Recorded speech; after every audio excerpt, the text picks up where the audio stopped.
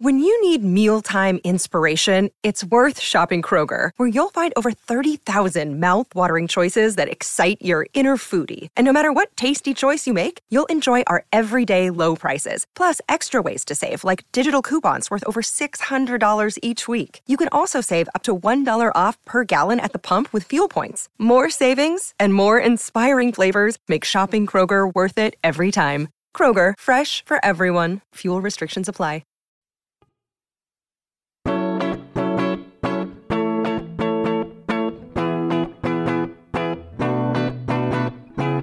You're listening to Seeing and Believing, a film and television podcast that searches for the sacred on screen. I'm Kevin McLenithan. And I'm Sarah Welch-Larson. And Kevin, I thought I heard your voice from around that mountain of papers that's on my desk. It's a little bit difficult to, see each other amid the teetering stacks of paperwork and podcast paraphernalia that are cluttering up the space, but we've gotten the year 2022 put to bed. We'll do a little bit of New Year's cleaning to clear things out. Hopefully we won't need an army of bureaucrats to do it, but maybe we can enlist the help of our fearless producer, Jonathan. I really don't want to heap any more work on poor Jonathan's shoulders. He's got enough to worry about as it is. Listeners, we are going to be delving into the world of bureaucracy with this week's episode. We're going to be talking about a pretty interesting double feature. The 1952 Akira Kurosawa masterpiece, Ikiru, is going to be paired with its 2022 remake, Living. And hopefully we won't need to file this report in triplicate, but listeners, we hope that you'll join us in episode 365 of Seeing and Believing. From when I was a child, what I wanted was to be a gentleman. Life just crept up on me, one day preceding the next. Good morning, gentlemen. Good morning, Mr. Williams. Not happy, not unhappy. It's small wonder I didn't notice. Mr. Williams, Doctor will see you now. The results have come back. It's never easy, this. Quite. Well, Sarah, after putting the year of our Lord 2022 to bed last week with our best of the year list, it is back to the seeing and believing grind. I don't want to say that we're, a tedious bureaucracy over here in the recording booth, but it is kind of time to get back into a routine after the mammoth episode last week. I personally like mining in the movie mines. I don't know about you, but that in and out and that routine and that going and seeing a bunch of movies week in and week out and then getting to talk about them, I definitely wouldn't call it a bureaucracy thing, but maybe we can consider all of those letterboxed reviews to be, the paperwork that we have to keep filing and checking, and you got to make sure that you get it in the right format. Well, we're giving the hard sell to our listeners for sure, likening the podcast to bureaucracy or coal mining. So, pick your poison. We're going to strap on our headlamps here in a second to talk about kind of an interesting double feature this week. We're going to be discussing the Bill Nighy starring film Living, which happens to be the English language remake of the Akira Kurosawa masterpiece Ikiru. So we're just going to kind of combine those into a single segment this week just to go over the ways they're similar, the ways they're different, and kind of explore that together. So I'm looking forward to that. Before we do, though, I do kind of want to share some listener feedback because we did have the big episode last week, and a lot of listeners had some thoughts about what we had to share on that episode. Jonathan from Central Texas was overjoyed to hear that you and I had After Yang at our joint number one. Makes me happy. He writes in saying, "You have no idea how much it warmed my heart to hear that After Yang made number one for both of you." A trait that he happens to share with Dave Lester, who wrote in to say the same thing. Jonathan continues, "Like you two, I found that the film made an indelible impression the very first time I viewed it, and 3 subsequent revisits have only solidified it as one of those rare films that I know I will revisit often and find new depths in for many, many years to come. I particularly love how Sarah highlighted the way Kogonada pulls out literally every tool in the filmmaker's tool belt to make that happen, especially with the cinematography. So props to Sarah for calling that out. Thank you. Jonathan had a lot more to say about some other of his favorite films. We can't go into all of them here, but I especially wanted to highlight 3 films that he said were big favorites of his. He wanted to highlight Poser, kind of a social media information age satire. He wanted to highlight the documentary Bitterbrush. And then finally, the love story titled A Love Song, that's starring Dale Dickey and Wes Studi, and a film that I actually haven't seen any of those 3. Same. I saw trailers for A Love Song, and it looked like a nice, quiet indie film, but I just didn't have the time to catch up with it in the year-end crunch. So thanks, Jonathan, for giving me a little nudge to maybe put that up higher on my watch list. Yeah, I really appreciate those recommendations. I also haven't seen any of those 3 movies, so feels like 2022 may be behind us, but there's always going to be additional movies that we just never got the chance to catch up with. And the nice thing is there's a watch list for that. There's also the opportunity to just go back in time a little bit and revisit those films that we may have missed. So I know I'm putting those on my own personal watch list anyway. We also heard from listeners over on Twitter. So every week I like to ask a question on Twitter using the Seeing and Believing official Twitter handle. And this week, since we were covering Kurosawa's Ikiru and Living, we just said, we want to know, what's your favorite remake? And Kevin, we got some really good picks from our listeners. So Twitter user Wonkatania responded with The Departed and The Birdcage, if English language takes on foreign language film count, which, I mean, since we're talking about Living and Ikiru, I feel like that qualifies. I haven't seen The Birdcage either version, and I haven't seen the film that The Departed is a remake of, but I've heard that I need to rectify that immediately. I've heard they're both great films. We're in the same boat there as well. Ron Sturry wrote in to say, well, it has been remade 3 times, so it must be good, but I was impressed by Lady Gaga's performance in A Star is Born, specifically the 2018 version.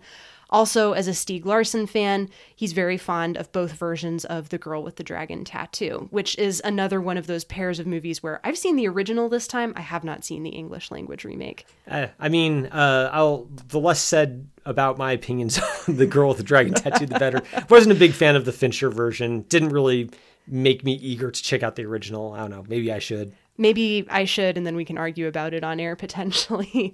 We also heard from Abby Olchesi, who said, all iterations of The Shop Around the Corner, namely In the Good Old Summertime and You've Got Mail.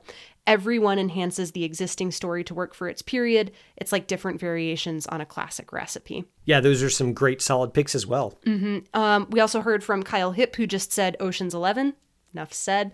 And Elijah Davidson wrote in to say, if we're talking about loving the original and then also how it was remade, his answer is 12 Monkeys. But if we're talking about the films we love the most that are remakes, then his answer is Some Like It Hot.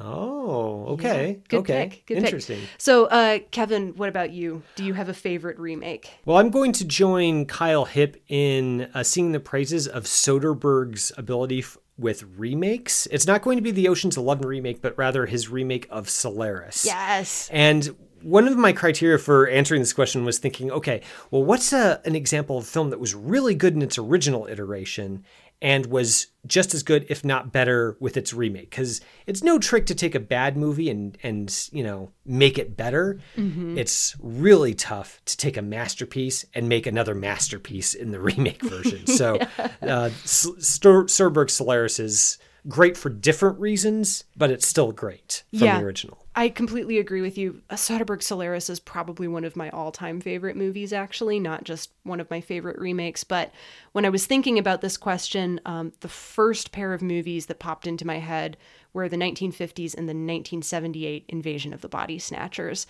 And I specifically love the 78 Invasion of the Body Snatchers because it kind of transposes the original into a completely different mood in a way that makes you really get a really good sense for the paranoia that all of these characters are feeling. It's a very 1970s movie, and I mean that in the highest, as the highest praise possible. It just feels like it could not have been made in any other year, in any other decade. And so that, on top of the interpretation of the story, is why I love that movie and that specific remake. It's a good movie for sure. I need to go back and see the 1950s version of Body Snatchers because I am a fan of the overall premise, and I'm curious to see what different eras make of the same story. For sure. It's definitely worth seeking out. It's also a good movie, but the 78 one has my heart. Fair enough. Well, that would be a good segue, I guess, to move into our discussion of Living in Ikiru. Ikiru, of course, being the Kurosawa fanboy that I am, I have a special place in my heart for that film. That's the one that has my heart. But I was really interested in Oliver Hermanus's remake that was coming out at the end of 2022. I had it as one of my most anticipated films when we did that preview episode a few months ago. And I was really interested in it for a couple of reasons. One of which was Kazuo Ishiguro taking up the screenwriter's pen. So let's jump into this discussion because there's a lot to talk about. Both of these films, of course, tell the story of an aging bureaucrat played in the Kurosawa original by Takashi Shimura and by Bill Nighy in Oliver Hermanus's remake, who, after discovering that he has terminal stomach cancer, has to grapple with his regrets over wasted time, the ultimate meaning of his life and work, and what to do with the scant few months left to him.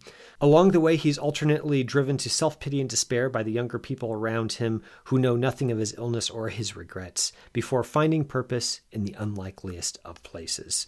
So without getting into too many spoilers, the new remake is going to be many people's first encounter with this story, after all. Let's just say that this film isn't structured along the conventional lines one might initially suspect. So Sarah, this is true of you. You're new to this story. You hadn't seen the original. And of course, we are both encountering the remake for the first time. So I'm really interested to get your thoughts on the way that this story is told in both versions and maybe the differences and similarities that each film has in dealing with that subject matter. What did you make of all that? Yeah, so when I was taking notes I can't even remember which version I was taking notes. It might have honestly been for both. The movie hits a turning point, and that's about as far as I'm going to say, because I do want listeners who have not encountered either of these movies to go in perfectly fresh. The movie hits a turning point, and I wrote down, this is such a weird plot structure. And I love it because I think it forces you to consider both the mental state of our protagonists, so Mr. Williams and Mr. Watanabe, respectively, in Living and in Ikiru, and the way that they approach life once they realize just how much of it they've wasted, and then also being forced to sort of grapple with with that composite character's legacy. And the way that both movies get at that is through a structure that feels almost like 3-act, but the perspective shifts a little bit. In the first case, it's really a shift in perspective from pre-cancer diagnosis to post-cancer diagnosis, and then also post making that change and deciding to take on a project that is going to give the rest of his life meaning, knowing that he only has a few more months to live. And that shift is a little bit jarring, I think, but it's a jarring sense that I found personally really welcome because it kind of shook me out of my complacency. I felt like I knew where this story was going once I hit about the halfway mark. And I was really not even pleasantly surprised. I was kind of blown away by how well both movies managed to both fulfill and subvert those expectations. And then also not try to give you a moral or a lesson or tell you explicitly how to live, just to present how this specific character chooses to live, knowing the time that he has allotted for him, and to recognize that the pursuit that he's chosen is something that is really small. At one point, he explicitly says, this is a small thing that will very likely go the way that all small things do.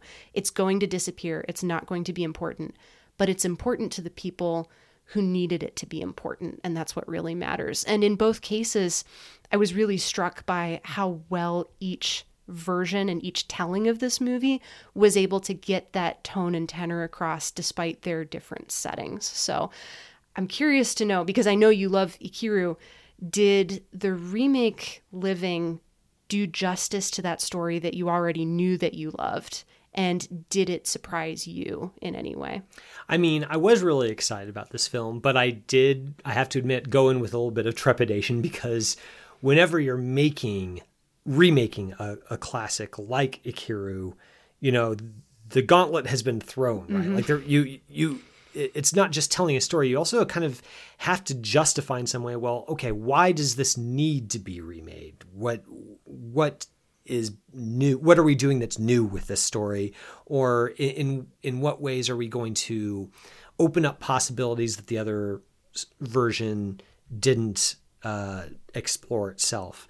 And I was pleasantly surprised by this film, actually, in that I feel like it doesn't do anything particularly new with the story. I think that the basic outline of the plot in both versions is similar, but I found it intriguing how Living is much more of a straightforward kind of conventional drama. Whereas going back and rewatching Ikiru after having seen the remake, I was struck by how Kurosawa's version is much more, there's a philosophical edge to it, I guess, where it's really trying to confront the viewer with the questions about, well, what would you do in this situation? And not just sort of like how would you imagine yourself in this situation, but literally, what is the good thing to do? What is the good life? And it does that by kind of calling attention to its own artificiality in some ways. Like there's an opening voiceover that essentially says, this is our protagonist. This protagonist has, he's going to find out he is terminally ill. And look at this. This is what we're seeing right now isn't hardly even worth watching. This guy's almost dead already. And it's very almost jarring if you're kind of expecting a straightforward drama where the introductions are made a lot more organically.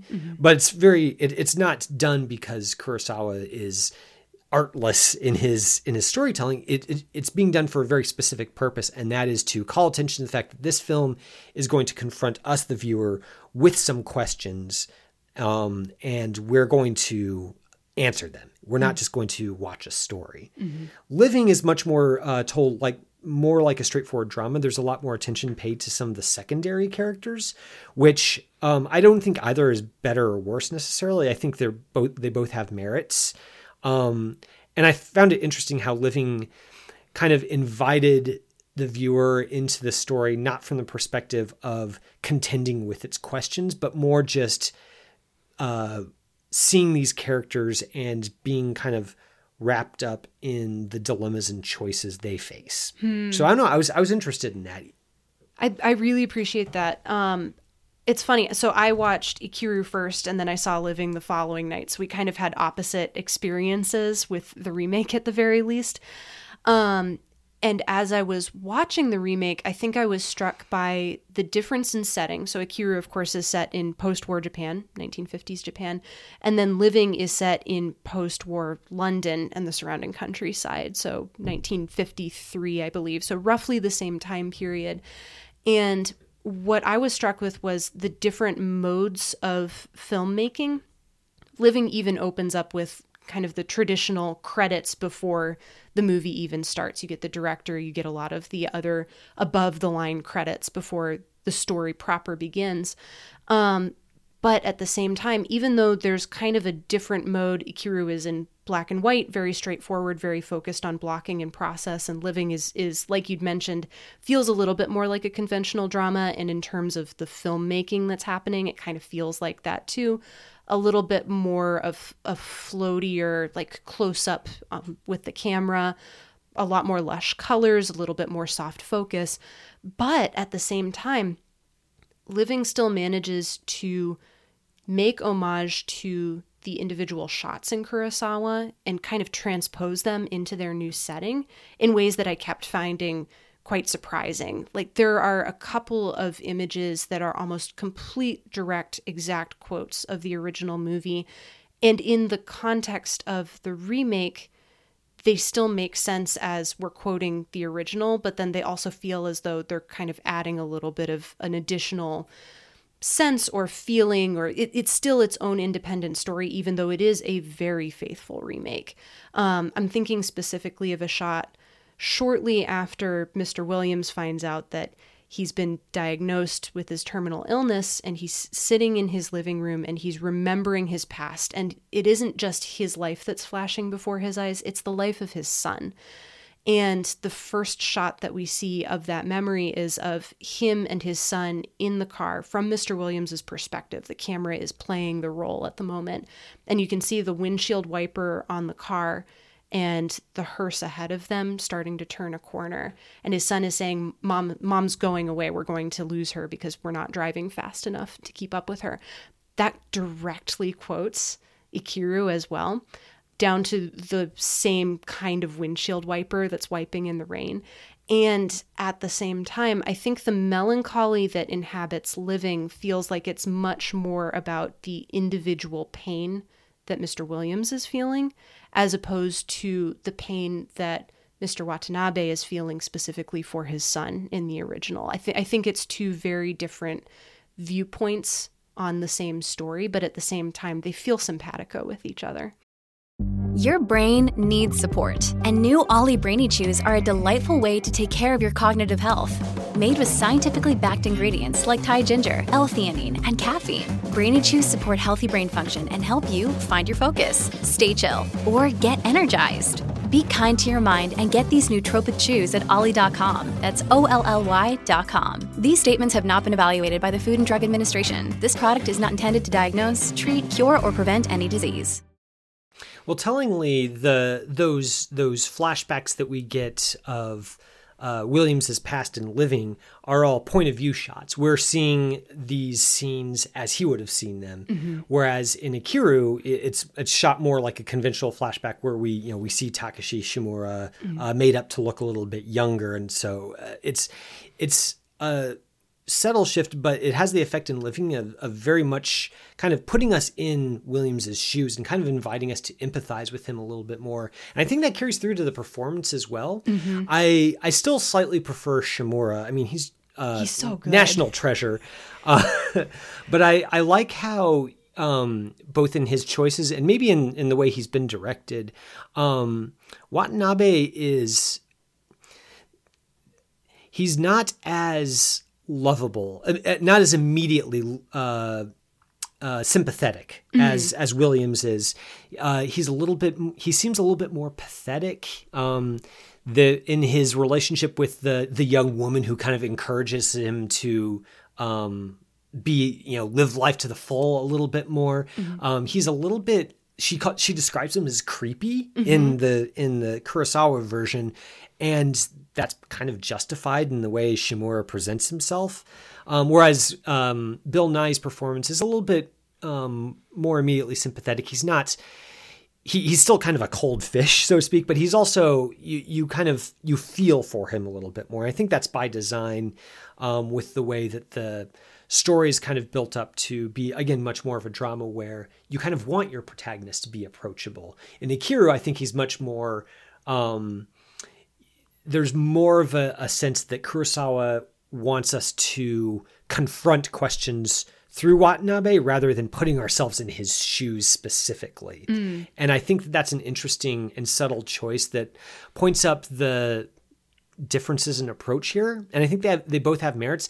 I found myself watching the Kurosawa version after having seen the remake thinking, I kind of like the starker approach that Kurosawa takes a little bit more. If I had to pick, they're both good, but there's something about Kurosawa's tactic that really brings home the life or death stakes in a way that the more conventional drama of Hermanus's version doesn't.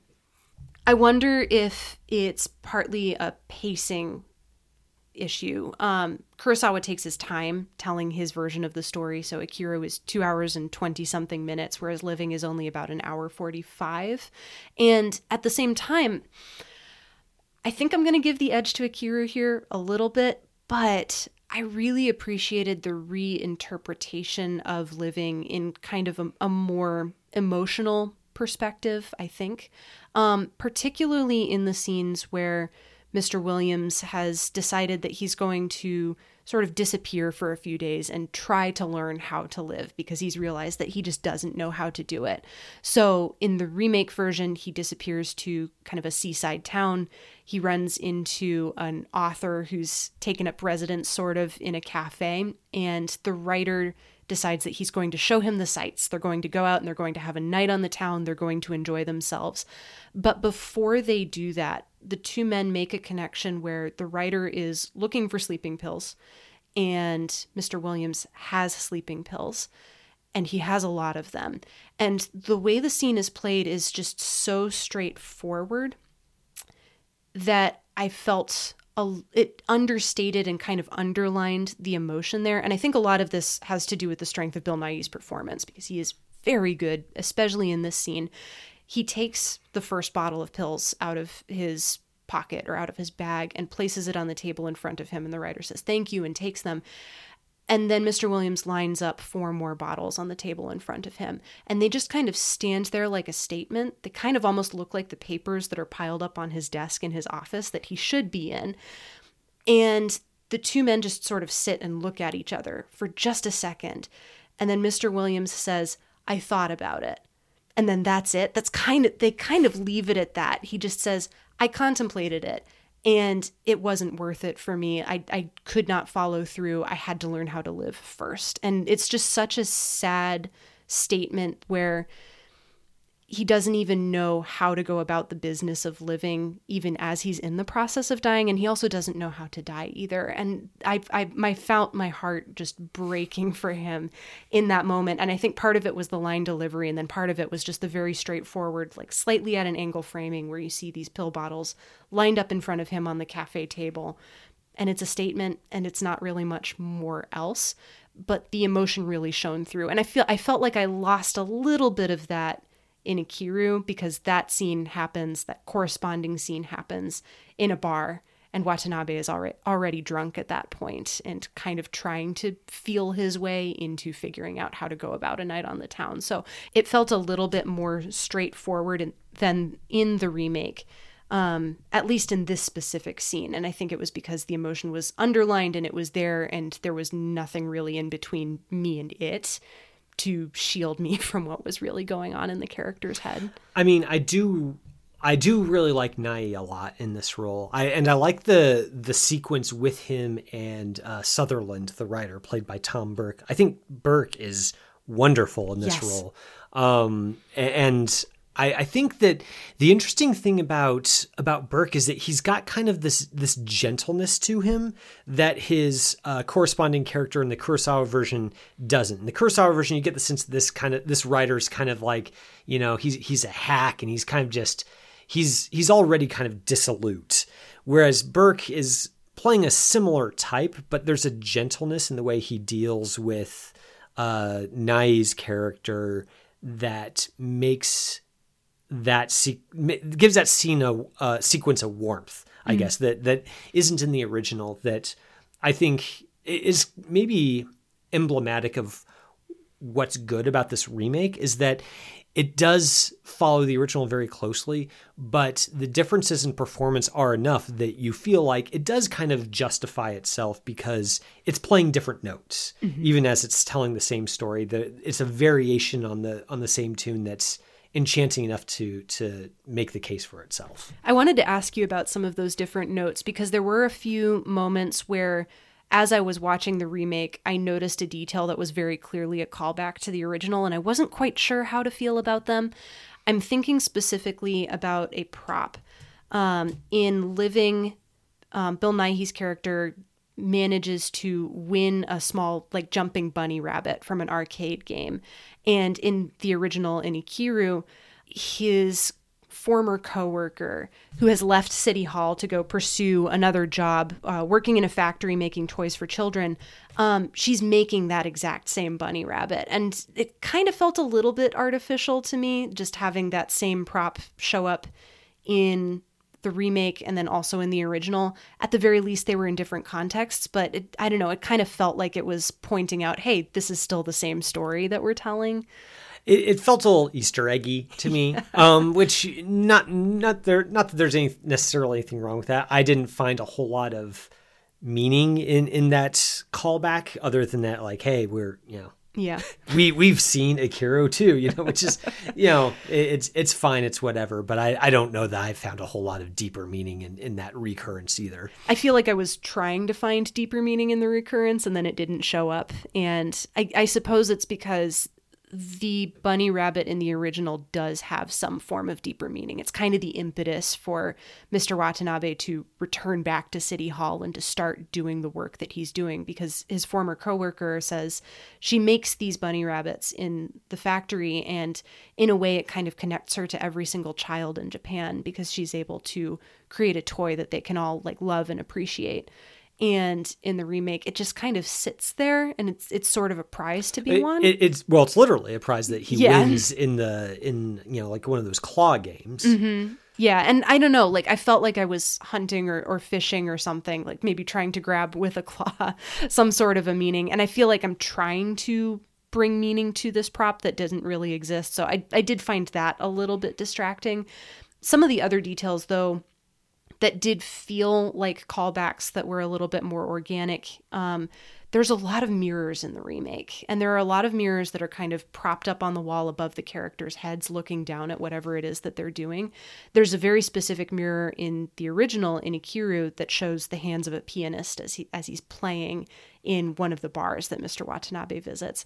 And I think I was struck by just the proliferation of all of these other mirrors in the remake, because they're all kind of symbols of all of these other characters going about their day, going about their business, thinking through the appearances that they must keep up as they are going through that business. And I think a lot of the bureaucracy that Mr. Williams deals in is the kind of work where it's important to appear busy. You have to have a skyscraper of papers in front of you on your desk, otherwise people won't think that you're important. But the actual productivity never happens, and that's kind of what's going on in that mirror version of everybody as well. They look like they're doing something, but because it's in a mirror, there's actually nothing of substance that's being produced. So that felt like an additional piece that I really appreciated that I didn't quite get in the original. See, it's interesting because in the original, I appreciated the framing of the bureaucracy a little bit more than in the remake, mainly because in the remake, Ishiguro definitely has a novelist's instinct for fleshing out all of his characters, for making sure that not just the protagonist, but the supporting players as well feel like plausible human beings, and not just plausible human beings, but like people who have lives outside of the frame of the story. And I appreciated that in this remake, we do get a better sense for the bureaucrats who work in the same office as Mr. Williams. There's, kind of a person, a young man who's new to the office, who's kind of has to learn the ins and outs of being a good bureaucrat, which means being not all, being just good enough at your job to, look busy, but not, actually make a difference. And the other veterans who are learning at Williams's feet to look busy while doing as little as possible. Mm-hmm. And as the film goes on, we kind of get to know most of them a little bit better. And in the second half of the film, where there's the film makes a turn and the characters that we focus on aren't the ones we would necessarily expect, we see the bureaucrats in Kurosawa's version are kind of very silly, ridiculous, pathetic in their turn. Whereas in Living, you get the sense that they're all kind of, they're good chaps, so to speak. And I think even though they kind of end up in a similar place at the end of the film, I appreciated how Kurosawa had no quarter for the bureaucrats in his film, that they are kind of clowns at the end of the film and he's content to leave them there. Whereas Living has a gentler touch with them. And again, it's not so much a question of better or worse, but I did kind of appreciate the spikiness in Ikiru a little bit more. And maybe it's that spikiness, I think, that gives the original the edge for me. It's just I like how it's confrontational about what the story it's telling, the themes it's laying out, and the questions it's asking of the viewer. I appreciate how it doesn't soften itself to make it more palatable. And I think that, especially in the context of this story, where it's a literal matter of life and death, and in the end, the meaning that one person finds in their life and the difference that they make might in the end be very insignificant, and they might be forgotten. And yet there's still there's something there that's transcendent. I don't know. I appreciate the edges in Kurosawa's film. Yeah, it feels like he's not giving any quarter to his own characters, but he's not really giving much of a quarter to the audience either. I didn't feel implicated necessarily watching Ikiru, but I did feel challenged. And by challenged, I mean challenged in the good way, challenged in a way that kind of made me think and examine my own position in my own life and in the work and the business that I conduct as well. Living feels a little bit more like a comfort, and I think sometimes you do need that kind of a comfort, but I agree with you there. I think Kurosawa gets just barely the edge, but he does get the edge for me as well. It's a difference, I think, about making its protagonist a hero and making him, like, I feel like there's a heroic quality to Williams in Living that isn't quite there in Ikiru. It's Watanabe is admirable. Is he heroic? I don't know. I don't know if I would go that far. Kurosawa doesn't call him a hero. Kurosawa Right. explicitly says this is our protagonist, and I think that word choice is very, very deliberate as well. Yeah, I think there's that quality there that makes it understandable why Ikiru has sort of stood the test of time for me. I guess I'm curious to know in the final analysis, since you were coming to Ikiru for the first time, this wasn't a revisit for you. What did you make of that? I mean, it's an incredible movie. It's so good to sit down and start a movie and know that you're in the hands of a master. And I feel like I said that when we talked about Kurosawa's High and Low a couple of months ago as well. And it's nice to have that reiterated. Like every single time I come and enjoy a story by Kurosawa, I know that I'm going to have a good time. I'm going to have a difficult time. I'm going to have a challenging time. And at the same time, I'm willing to go wherever it is that he's going to take me, because he's not going to pull his punches and he's not going to try to pat me on the head or, I don't know. I don't feel like he feels the need to console his audience. I think he feels the need to confront his audience and to present a good story to them. And being a good storyteller means not pulling your punches necessarily. I keep coming back to one of the earlier introductory scenes in Ikiru, where this group of women have come to petition City Hall to get a cesspool filled in so that they can have a playground for their children and a safe place in their neighborhood. And they're kind of given the runaround by all of the different bureaucrats. And instead of showing these women go through the motions and talk to everybody in turn, we only get their point of view as they're being turned away and passed off to another department. So it's literally just a series of men and women facing the camera and saying, oh, I'm not the person who's going to be able to help you. You want Sewage over there. And then Sewage turns to the camera and says, oh, we can't help. You need to talk to Parks first. And just going on down the line, I think it's a good 5 minutes long of a sequence of just, we can't help you. Here's somebody else who can help under the guise of helpfulness. But you can tell that Kurosawa really does not care for people who are willing to do this to others. And he's also not going to let us off the hook either. And I don't know, like that level of spikiness that you were talking about, whenever you call Ikiru spiky, in some cases I'm thinking of Mr. Watanabe, but I'm really also just thinking about the environment that he comes from and the environment that he's comfortable in and has sort of been fostered by and also has helped to foster. And I think about the way that Kurosawa presents that problem as something that's sort of accreted over time into a system that cannot be broken by just one person anymore. And that, I think, is the thing that makes Ikiru so devastating is that despite Mr. Watanabe's ostensible change of heart and shift in the way that he's going to conduct his life and business for as long as he can in the short time that he has left, that small change is still a very small change, and it may not necessarily even take. And I find that deeply upsetting and devastating, and also makes me wonder, what am I allowing to slip by and what am I pushing off on somebody else because they can do the job better than I can? I think that what you're describing in your reaction to that sequence, I think is something that Kurosawa does a lot, especially in his earlier films. Like I think of Rashomon, how the testimony of each participant in that in the crime that kicks off the main action of Rashomon, how it's presented as the audience is situated essentially from the point of view of the judges listening to this testimony. And the implicit in that shot choice and the way Kurosawa frames us looking through the eyes of the judge is he's asking us to judge. He's asking us to react. He's asking us to be participants in the situation.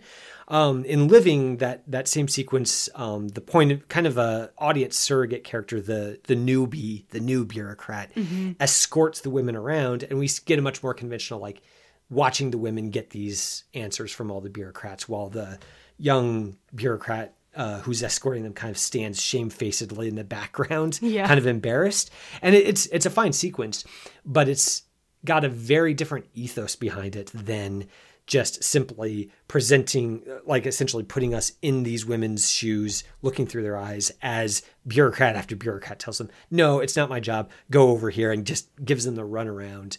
Kurosawa wants us to feel that frustration, and I think he accomplishes it through little directorial moves like that. Yeah. Well, that is our review of both Living and Ikiru. Yes. So you got a double feature this week. Thanks for listening, listeners. We are going to be back to kind of the more standard Seeing and Believing format with next week's episode. Sarah, we're going to be checking out the new film from Jafar Panahi, No Bears. Yes. Really looking forward to checking that. I've liked Panahi's last few films, so this ought to be a good one as well. Or, well, it should. I hope it's a good one. We'll see. Yeah. I'm excited to check this one out. I feel like this might become a January tradition where we watch an Iranian movie that may or may not be potentially devastating. And I'm really hoping that No Bears fits the bill there. Listeners, for the watch list, we are going to be pairing No Bears with All That Jazz, which is probably not like the most intuitive double feature, but I promise both of these films have some thematic commonalities that they'll draw out of each other for sure. I'm looking forward to hearing you unpack the galaxy brain connections that you made between those two films in next week's episode. We're back to the regular watch list. We're back to Sarah's galaxy brained double feature pairings. And I, for one, am very excited about that. Back into the Seeing and Believing coal mines, everyone. But that does it for this week's episode. Seeing and Believing is brought to you by the Christ and Pop Culture Podcast Network. Our producer is Jonathan Clausen, who every week helps us to search for the sacred on screen. I'm your host, Kevin McLenithan. I'm your co-host, Sarah Welch-Larson. And we'll see you next week on Seeing and Believing. You have been listening to Seeing and Believing, an official production of the Christ and Pop Culture Podcast Network. Please rate and review the show in iTunes and check out our other shows at christandpopculture.com/network. Theme music by Alexander Osborne and Lindsay Miz, used under Creative Commons License 3.0.